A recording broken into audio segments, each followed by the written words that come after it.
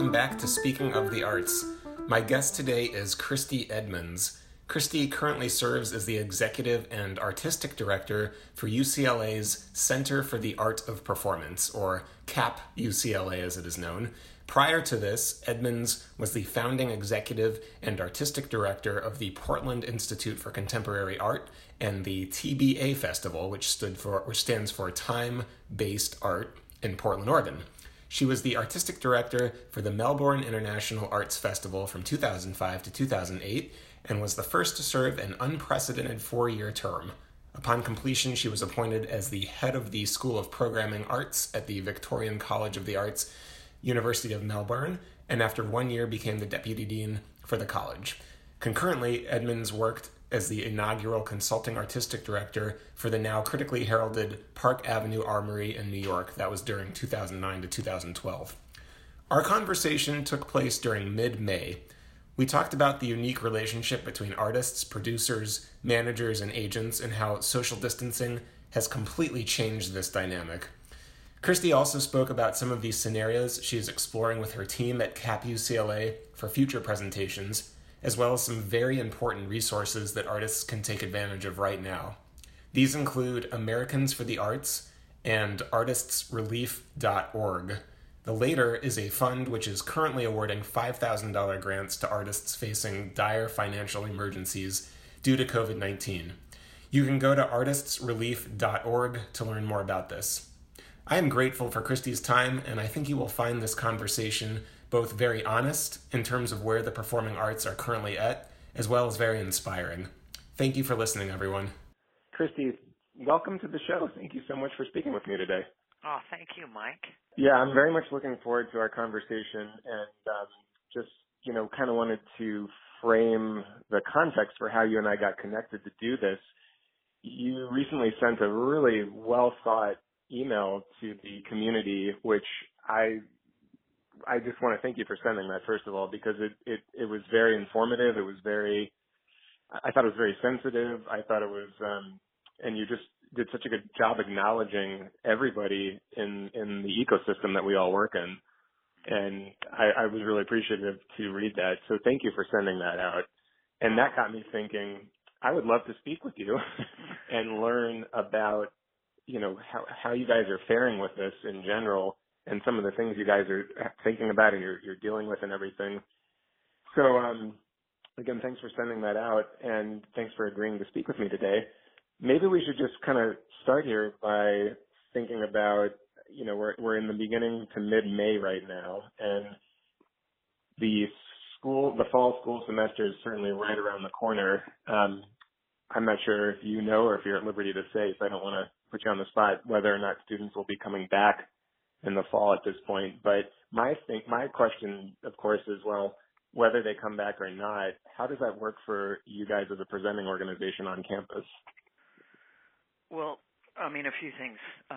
Thank you again. And, when I sent that letter out, it was really, and I'll just try and describe it a little bit, but it was so important to me to acknowledge with clarity the interdependence of our professions, the role producers, managers, and agents play in working alongside of artists and working with the presenting community, that I think sometimes, we end up in those relationships where part of it is a kind of negotiation and contracts and all of that, but the other part of it is really grounded in this mutual trust of trying to carry work forward and distribute that work through our different kind of business models that are very, very linked. And in talking with a lot of presenters around the country and festival directors, and also with a lot of artists, I just felt like, my God, there is absolutely no coherent, consistent, roadmap at all. And we're all thinking things in very different ways. And some of that thinking is purely around self-preservation, and some of it is very pivoted towards how do we help the artists, and agents, managers, and producers are critical in that. And so I just wanted to acknowledge the work that you do, because it's vastly more than just booking shows, building a contract, and then trying to hold it. It's literally about an infrastructure of how performing arts culture moves around the U.S. and internationally. So that was important to me, and I wanted to share some of the insights that I was having from being so involved in the international dialogues as well as UCLA's kind of medical community and what they were looking at and so on and so forth. And I felt like it would help if I shared it so that you guys could look at some of the headwinds that are out there, and maybe it would help your planning. You know, it's like, how does one be neighborly? It was a welcome breath of fresh air, for sure. Yeah, thank you. In terms of UCLA and the students coming back, UCLA is a good long distance from that kind of decision-making. And I'm not really in that planning map at all. But what I would say is that for the Center for the Art of Performance here at Royce Hall, and we also present quite a lot of work downtown at the theater at the Ace Hotel and other kinds of venues around the city, the student community makes up, and the faculty make up a percentage of an audience along with the public. So wherever the public, including students and faculty, are, that is an important part of our audience, obviously. And so we will continue to do the kinds of things that we're doing now to make sure that we're able to hold the community together, offer what we can with the artists that we're working with, put ideas and frameworks around whatever they're studying and what they're thinking about. It's literally how do we link arms to keep a community involved in the ideas that artists are making, and the music, the dance, the theater, you know, the spoken word, the whole thing. And it's a big kind of pivot, but it constantly involves thinking through fluid models for the artists to embrace, for the now very thin economies that we have to work with to be able to carry to the best of our own capacities, and obviously to signal that an audience who cares about all of this is also informed and participating with us. Well, it just, you know, the thing you described, the wide range of audience members you guys attract, right, just makes me think, if I thought I knew this was complicated, it's actually even more complicated. And so, I know people listening around the country, everybody is dealing with their own unique set of challenges and circumstances and constraints, whether we're talking about a smaller club that's independent, or we're talking about a large theater, or quite frankly, even arena acts. I mean, everybody is suddenly in this together. And that's one thing you keep hearing from speaking to people and reading articles right now, is everybody says, we're really in this together. And that's a good thing in a way, right? But it's the thing, I mean, you used the word, our ecology earlier, and I really completely agree. And I think, when we say we're all in this together, no matter how different our corner is, we make up a collective part of a cultural ecology. And to me, the most important thing to keep focused on is that ecosystem has to rise and recover together, which is not the same as the pivots that work only towards total self-preservation, beyond life and health, but self-preservation of one organization or one producing entity or one set of artists or one art form or one particular demographic. It's literally, we are interdependent, we are interlocked, and this being able to help one another work towards a recovery no matter where we are in that time scale. Some things will come back first, other things it's going to take longer. But I think it's a really important, almost philosophical position of really recognizing that the future is going to be uneven for all of us. Not all of us are going to probably make it across the line from an economic standpoint, but we have to try. we've all collectively and independently ended up building what is the distribution mechanism for the world of performing arts ideas and those artists, and our different kind of trade routes and locations and all of those things are really the infrastructure across the U.S. and how we make sure that we are holding one another in mind and with regard, and to speak with that level of generosity across our spectrum, I think matters greatly. One of the things in the email you sent out that I found very, very insightful and just kind of, I guess, helpful is some of the feedback you offered from what you're hearing from your own patrons as far as what are people's confidence level when we are able to do live events again, and how do you kind of gauge that? Can you talk just a little bit about that, and in general terms, maybe, what you're finding out at this point? Yeah, I mean, our present reality, as we know, which includes the present reality of our patrons, audiences, supporters, fans, the whole bit, is really closely attenuated to hearing from state and local health officials first on, guidelines and, decision making. It is absolutely first and foremost about security and health. And what I think is going on with the audience members that I've spoken to, and I've spoken to a lot of them, it was really important to me to get on the phone and exchange emails and all of those kinds of things. The confidence level, on the one hand, I guess I would describe it is that it's slim. There's such unevenness in the application of different kinds of states and what they're doing in terms of opening up and in what way, with what restrictions or what not. So in a way it depends on where your geography is. But as things kind of open, our mobility is also a transmission of COVID-19, and we know it. So the audiences that I've spoken to, and some of these people are truly they are cultural omnivores. They are, the performing arts and attending shows is an absolute passion and part of their, life and identity.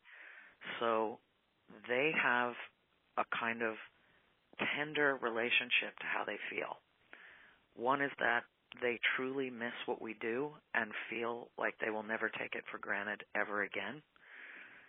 But they also feel a little bit helpless because they're in demographics that are high-risk populations, either because of age or because of the unevenness of how, health is in different cultural groups. So pre-existing conditions and all these different things makes people extremely vulnerable and tender about a thing they passionately care for not being something that they can access truly, and most of them will say, until there's a vaccine. And that, as we know, is a long time down the future pipeline. So there's that piece of a kind of honesty. There's also, I think, for many of them, this sense of I just want to dive right back in. We got to keep going. This is how we resist.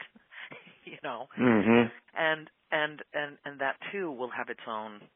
So what I have to do, and I think many of our colleagues have to do, is think through these layers where you say there's going to be many people who will boldly step back, and we know that to be true. But others who have been part of the stalwart fabric of making up our audiences, they won't. That's a psychological, personal choice, and so on and so forth. So we have to make the kinds of determinations that help everyone remain connected to what we can do. And so for the center now, we will definitely proceed with some of our presenting and the kind of programming, but it may be that it's only the artists who are on that stage without a public there, and we will bring in, like we did with Ladysmith Black Mambazo, a camera, some camera operators, and edit the work and then stream it out. Other things we just don't know what the size and scale of that is going to be. But we end up, I think, having to make as clear of a position as we can so that audiences aren't, overridden with, passionate desire, and we have not done all the due diligence associated with keeping people safe. The other thing, and I just wanted to mention, is that there's like all these different things. Will it be 50 people in a, 200,000 square foot space? Will it be 20? Will it be 200? All of those you have to wait for health officials to kind of start addressing. But the cost compendium of, people can be spaced through a 2,000-seat hall very well. You can sequence them in, but you can't, once they're in there, you have no idea if people get up and get into the aisles or any of this other stuff. So it starts to be a lot of different kind of choreography and, the constant cleaning and sanitizing of the venue or staggering things. So it's like the artist performed 5 times over the course of a day for 20 people. I mean, all of these scenarios are being discussed. And not to bang on totally, but if I pivot to really then the artists themselves as a conversation, there's also that piece of a kind of vulnerability that they are feeling about when will they be able to get back together to rehearse? How do they space themselves in a configuration on the stage? You've got the crew members and the technical workers that are interdependent to this whole process. They, too, need to be, how does all that spacing work, and how do we make sure that we are holding everybody's consideration, physically and in health. But also there's the vulnerability of, artists bust their asses to make the work extraordinary and special to the highest and best of their capacities. And when they head towards a tour date or they head towards a live performance, they want to know in their, inner kind of truth together as musicians or dancers or theater performers that they have been able to rehearse what they now can give to its highest and best. And we don't yet know when those kinds of rehearsals can happen. Musicians are able to rehearse together, on Zoom and various other platforms, but the time delay that happens in there with really refined music changes the music. So then they feel, oh my God, I'm not upholding the intent of the composer. That time delay is not built into the notes. So, there's lots and lots and lots of things to be mindful of, to be thoughtful of, to be understanding of, and to think through across our ecosystem. One of the things that's really, I'm not sure what the right word is, but as this virus progresses and affects us and changes us each day, it's been very frustrating at times to see or to observe how different parts of the country are reacting or therefore not reacting to it.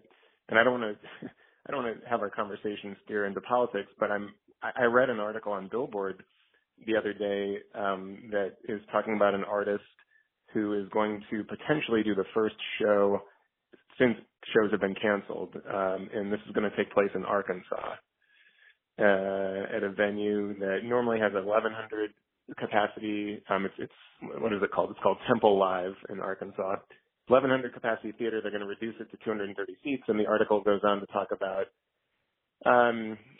all the things they're doing to hopefully protect everybody. But I mean, this show is supposed to happen on May 15th, and you and I are having this conversation on May 7th. May 15th to me feels pretty early to do this, to do a show. I mean, and the concern, I think, across the board is if even one person at this show gets sick and the news gets out, it sets us all back however much longer. And in some respects, the social distancing we've all been observing and the hiatus that unfortunately artists have had to make, in some respects, this all can feel like it was for nothing, right?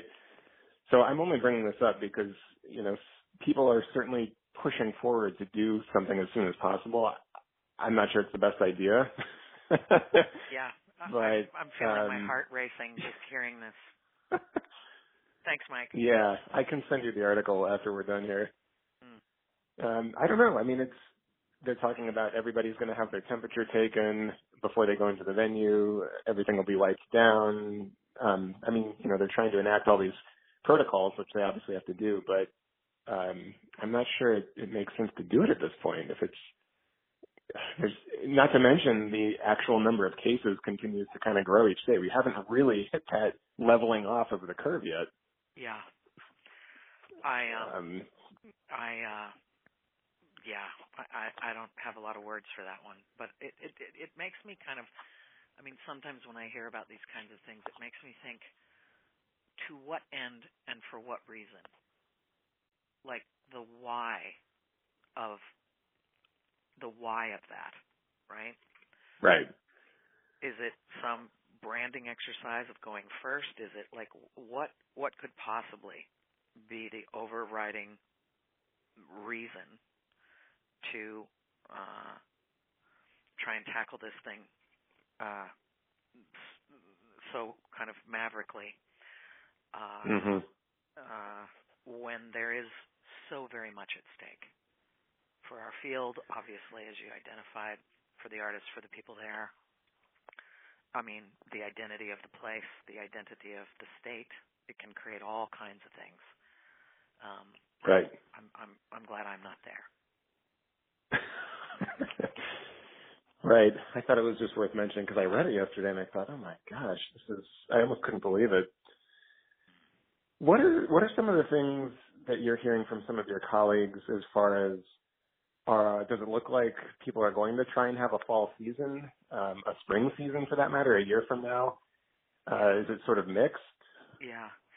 It's interesting because I've been on the phone and Zoom calls and, with all different kinds of presenting colleagues, clubs, festival directors, international and throughout the U.S.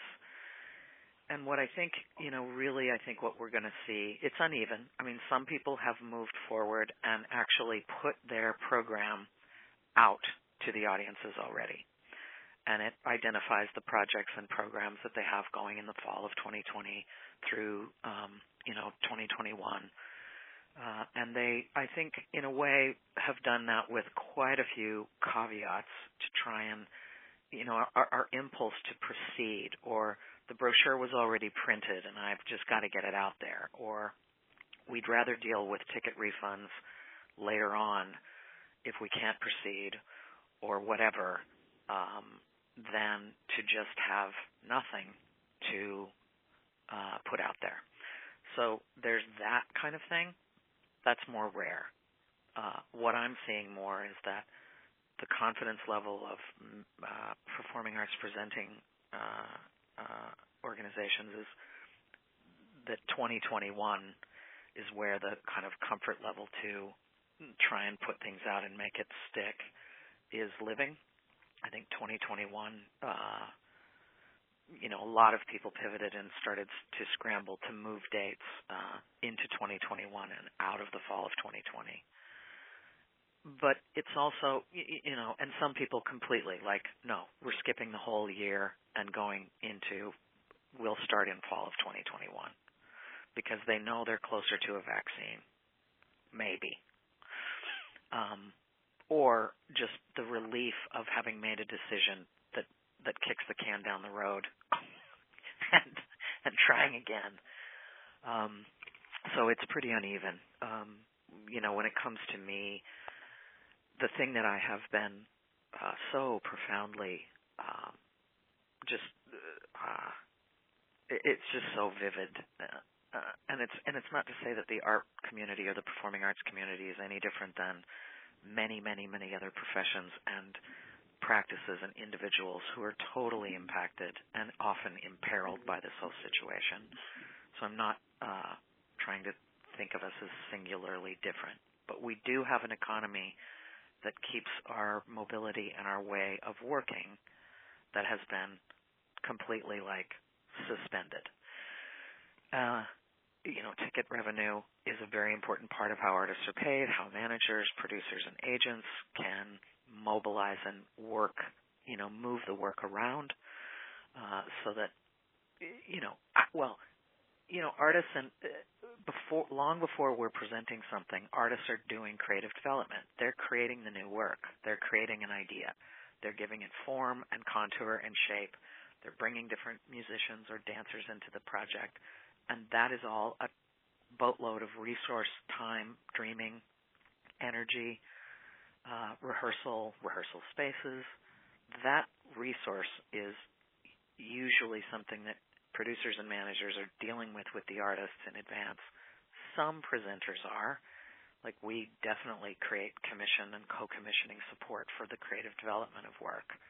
But by and large, artists and managers, agents, etc., are paid. Their income is coming from after the performer has performed on the stage, right? That's when there's, some shekels. So by pivoting so that we as presenters who are part of that economy have delayed the time sequence of when work can happen or when we feel like it is viable to make happen for safety reasons and everything else, it means there's a cash flow suspension for artists, which I find, it's staggering. So one of the things that I get concerned about is saying, gosh, if you do, and one of the conversations I have is, do the artists and their management or producing company or boutique agency or whatever have the capacity to hold on for an entire year before a work that would have been otherwise ready to go can come back into shape and have mobility? Can we hold on that long? And it's a big question, don't you think, Mike? I have to say, it's the singular question that keeps me up at night right now. Yeah. I mean, as a small business owner running a boutique agency, it's the number one question I have. I keep thinking about exactly what you're talking about. I keep thinking about somewhat fast forwarding to this fall, say November. Yeah. And regardless of if live music and events and art is happening consistently by that point or not, as you've correctly pointed out, the actual cycle, the booking cycle, has that 12 to 18 to 24 month, in some cases, yep. Lag time. And so that's really where I think my head and certainly some of my peers, that's where our thoughts are. How is that going to affect the artists and everybody else who's a part of it, and how are you going to weather the storm? And then the other question I have, which I think is probably becoming clearer for people each day, is, okay, let's say you survive that year-long period. The question then is, well, what are people's budgets going to look like at that point, right, or after that point? Exactly. Because I'm already hearing, and from my conversations, like if we're just going to take the example of festivals that have pushed to next year, right? In some cases, what I'm hearing is, well, we've been reduced by at least a third, if not more, right? Yes. And everybody is going to have much, much smaller budgets to work with if they're lucky to kind of weather it, right? So that's right. I don't know. I mean, I hate to say it, but I really do think it's going to get worse before it gets better. Yeah. I mean, there's the kind of psychological and creative contours of desire and aspiration, and we're seeing this too. Artists are putting work out there from their archives, or they're opening up streaming while they do things from their kitchens, and that does not really have an economy, but it is so important to them to try and just offer what they can. The Americans for the Arts, along with the Artist Relief .org, which is, I can tell you about that if you don't know about it. It was a huge effort, and they're creating, artist relief grants as we speak. They're doling them out to the best they can. But the Americans for the Arts also did a big survey of artists that had been in that had applied for relief support. And one of the things that was really both beautiful and staggering is that many of them, I think the statistic, and you can look it up, but the statistic is something like, 85% of their creative income is basically gone, right? Mm. Through not only, and creative income meaning what they make through their art or what they are contracted to do with their creativity peripherally, like maybe they teach or maybe they do guest sessions in other fields, or maybe they run a Pilates studio, who knows, or they give voice lessons. That income, which has always been there as a kind of the ability of being able to contribute of your creative self and artistry into other kinds of systems, that also give you flexibility for when you have a major project or a major tour that is going out, which are, sometimes spaced pretty far and wide. If 85% of all of your income essentially has dried up, in the survey, another question that they were asked and what they ended up revealing is that 85 plus, like 90-some% of all artists asked, want to be able to use their talent to help others, regardless of being paid. Mm. And so there is that kind of, and I think it's something that we all are feeling, this feeling of like, I cannot see how we're going to be standing in the same kind of possible configuration a year from now. And at the same time, I am now going to put every bit of my emotional labor and leadership and advocacy and effort and scheming to try to make meaningful use of the work we do in the world to a public that is equally and worldwide affected. How do we manifest that gift of cultural continuity even when we don't have income? I think it speaks quite importantly to really why, by and large, we're all in this. And we're being called to give of ourselves in new ways. We will have to figure out the economy because, obviously, what I said. And we're working on it, but it's going to be in communion with audiences and people who are unemployed, and when are they coming back into having some income, and where do we sit on that scale of importance, and all of those kinds of things are about a slow build back towards not necessarily the same scale of ambition, but the critical, enduring gift of the work of artists and all of us in the peripheral sphere of that to continue carrying things forward. Christy, can you just mention the name of that organization again for anybody who's listening, especially artists who might be listening who want to learn more about it? Is there a website they could go to? Yeah, there's two that I mentioned. One is Americans for the Arts.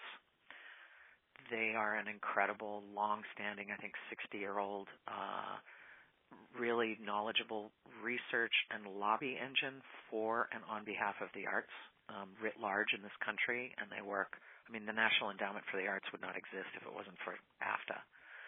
So you can find them through a quick Google search, and they have a ton of information and are really timely about getting things turned around and out into the world. And the other, which I mentioned, the Relief Fund. This is a beautiful, beautiful story about the power of collective action and a solidarity of purpose. It's called artistrelief.org. It was formed by and it's staffed by organizations like the Americans for the Arts, Creative Capital, United States Artists, Creative Capital, Artadia, the Young Arts Foundation. And these are entities that give grant money, usually through the fellowships and awards, to independent artists. Sundance Institute is involved in it. And so what they did was they all came together, and I was on the phone. It was like the third phone call I made when I knew that the spring of this coming spring was going to have to be canceled. And I saw what was happening to artists around the country and internationally. I called Dina Haggag, who's the director of United States Artists, and she was like, "Yes, this is going to be. We've got to talk about this at our next board meeting. You know, how do we help artists?" And I was like, 3 weeks from now is going to be too late. We got to get moving. And they literally started picking up the phone. They raised $10 million in the course of 3 weeks. The Mellon Foundation really stepped up, and our colleague Emile and Elizabeth, who are there, and all of them really stepped up from the foundation. They gave $5 million to it. And on the day that it was launched, and now staffed by, the staff of multiple organizations, these relief grants are $5,000, and on the very first day it went live, there were 26,000 applicants. Wow. So people are continuing to put money into it. They are turning these grants around very rapidly and in the priority order of profound, urgent need. Literally, I'm living in my car. I'm going to have to try and sell my saxophone. Or I can't feed my children. I mean, super urgent. And then they move towards next scale urgent, and they will continue raising money and giving these grants out all the way down the line through September. And so it's a really important, not only story about arts administrators and thinkers who moved quickly. They made the process seamless for artists, not onerous, and are still raising money and redistributing it. Thank you for sharing both of those resources. I think people are going to find those really helpful, and especially as the days go by, people are going to need more information like that at their disposal for sure. And that's like at CAP UCLA, we're putting out. We do this kind of. It's like we've turned our organization into a information channel, but it's we put out a weekly newsletter, and there's a section in there, artist resources, because a lot of the people who are on the database are obviously artists, and it's interesting. It's like the Louis Armstrong Foundation stepped up and created a relief fund for jazz musicians. And so we're aggregating these kinds of resource places and trying to get them out so that artists are aware of them. And Americans for the Arts, as I mentioned before, also has quite a few of those. So there are, I do feel like the philanthropic community, be that individual philanthropists or foundations in states and communities, foundations that are operating regionally or nationally, there's a lot of pivoting, a lot of thinking, and a lot of energy that we are going to need collectively to come through from them. And they, of course, are also working on this effort.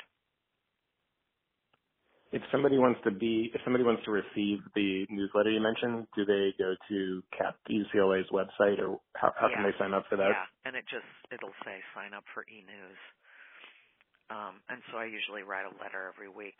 We have a section in there that's about we call it small wonders, and it's literally the kinds of things that independent artists are doing right now that when you think of it in the scale of what it takes to crank out some form of creativity or to do something that helps other musicians and artists and performers.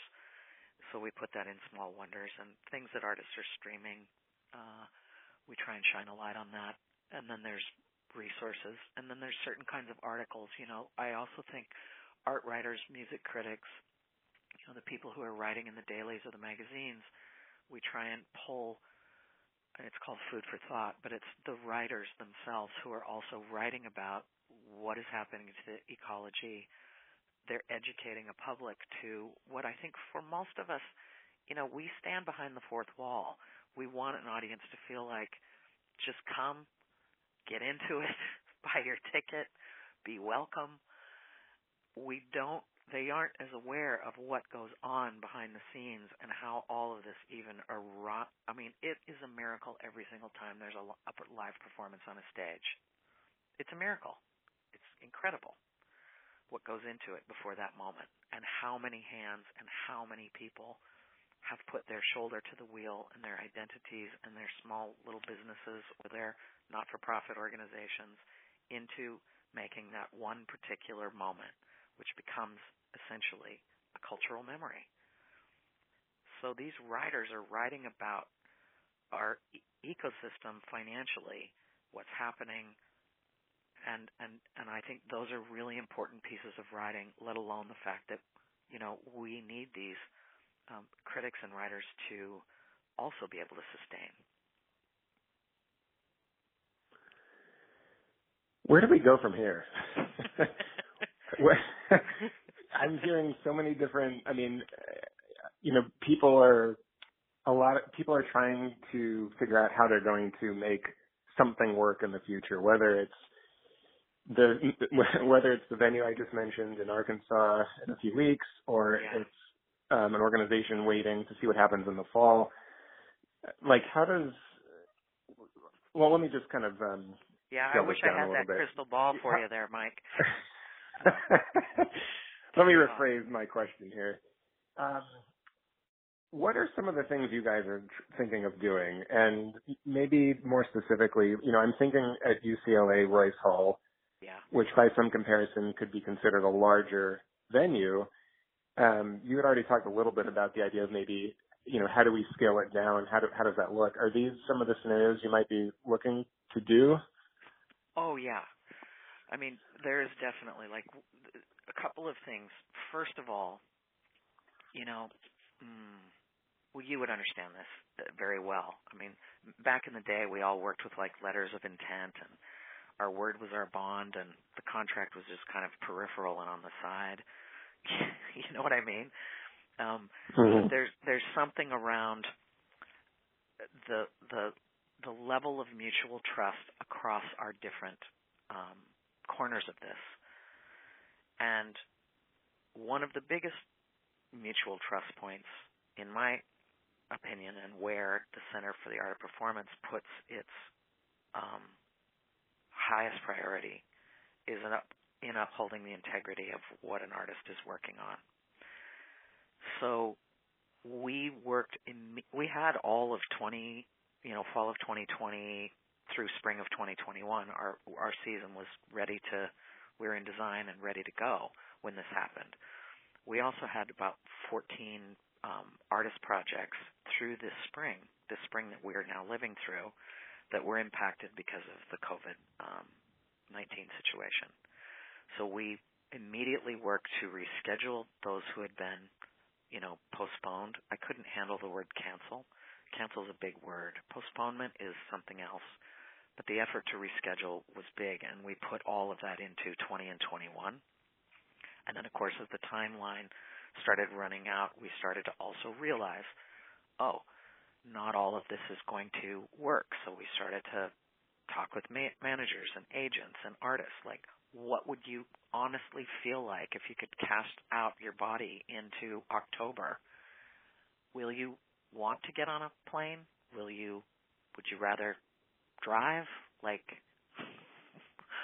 How important is this? And if money is not the issue, driving your honest response, and please don't let it be, even though we all know that that's crucial.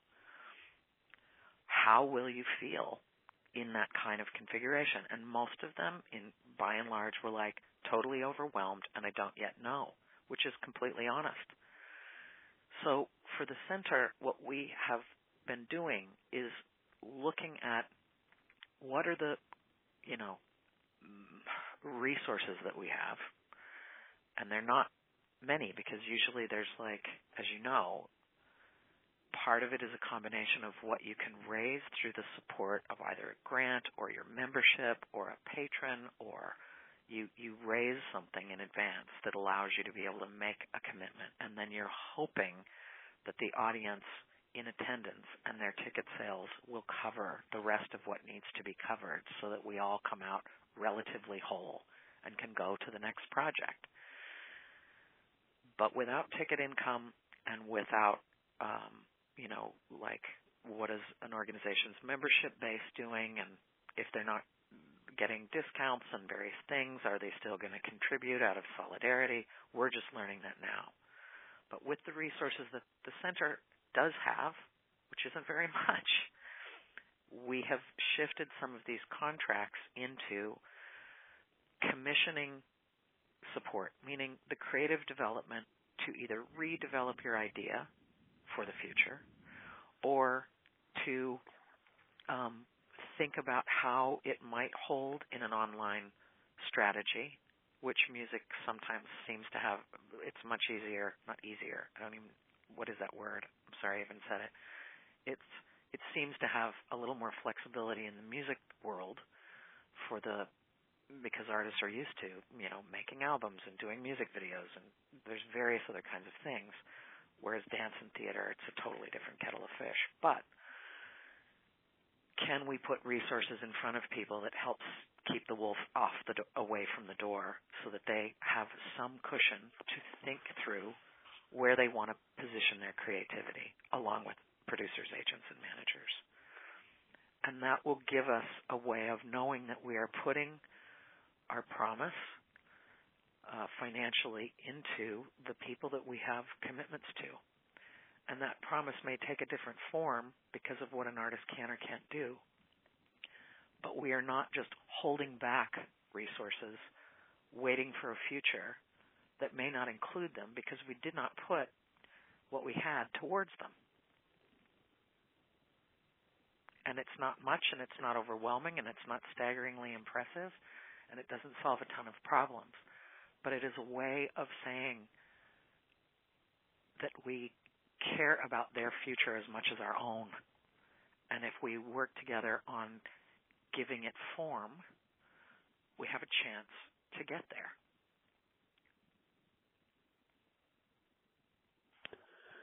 Well, thank you for describing some of the things you guys are considering. I hope that I hope other people listening to this are it's helping them think about what they might be able to do as well, and that's really important. I think just to kind of circle back to this idea that no matter what side of the table you're on, we're all in this together. Yeah. Certainly the sharing of information and ideas right now is more important than ever. And I hope that, people who are listening are getting some good ideas. I mean, just hearing you describe that is giving you some food for thought for sure. Oh, good.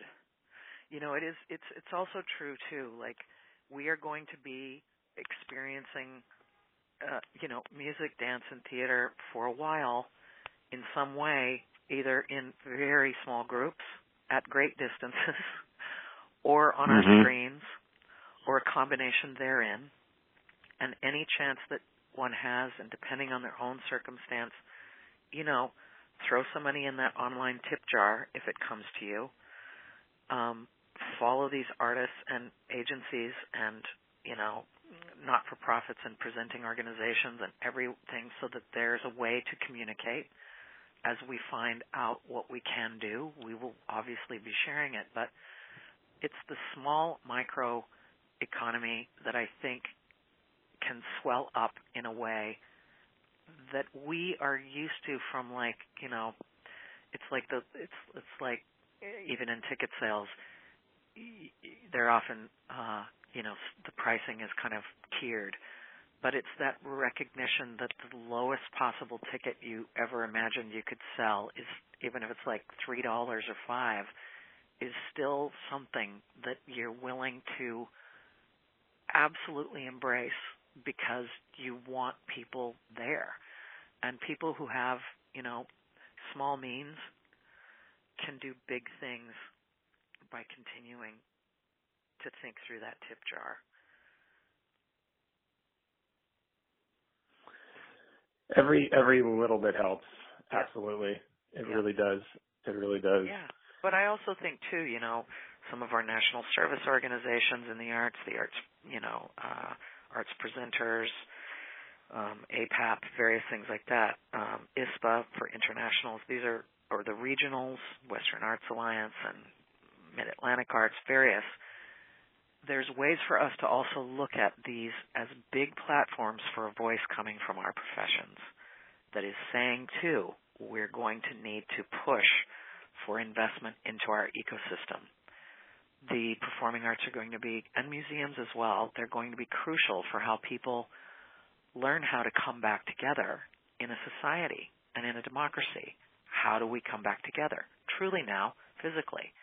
And how do we have neighborly care, and how do we respect a stranger and everyone's presence to be in that space? The performing arts are where we are a binding agent. We are like a glue across cultures, age groups, economics, regions, the whole thing. And that binding of a glue towards the creativity of artists creates community. And we'll have to remake our communities as we move forward. And we're going to need help to do it. And that's going to have to come from government, philanthropy, and, of course, we the people.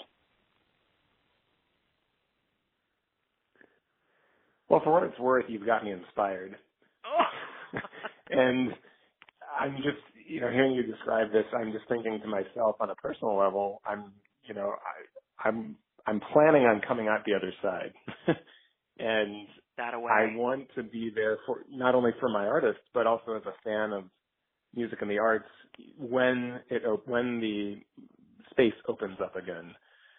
And how much I'm anticipating whatever that first show I may go to, whichever artist that may be, just how powerful that's an experience that's going to be. Yeah. That's also something I think a lot about too. I know we don't know when that's going to happen, and I'm not saying I'm going to drive down to Arkansas right now. Right. But when that happens, it's so going to be worth it. And so thank you for the point about how the arts are a glue.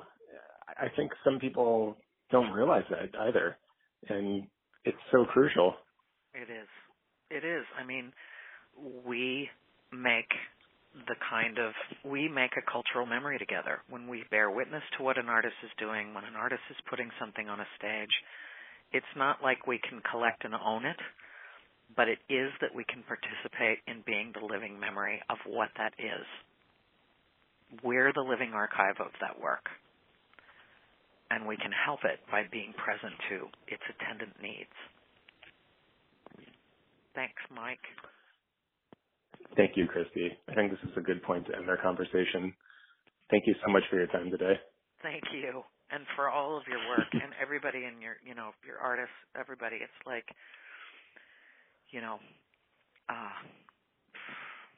thank you.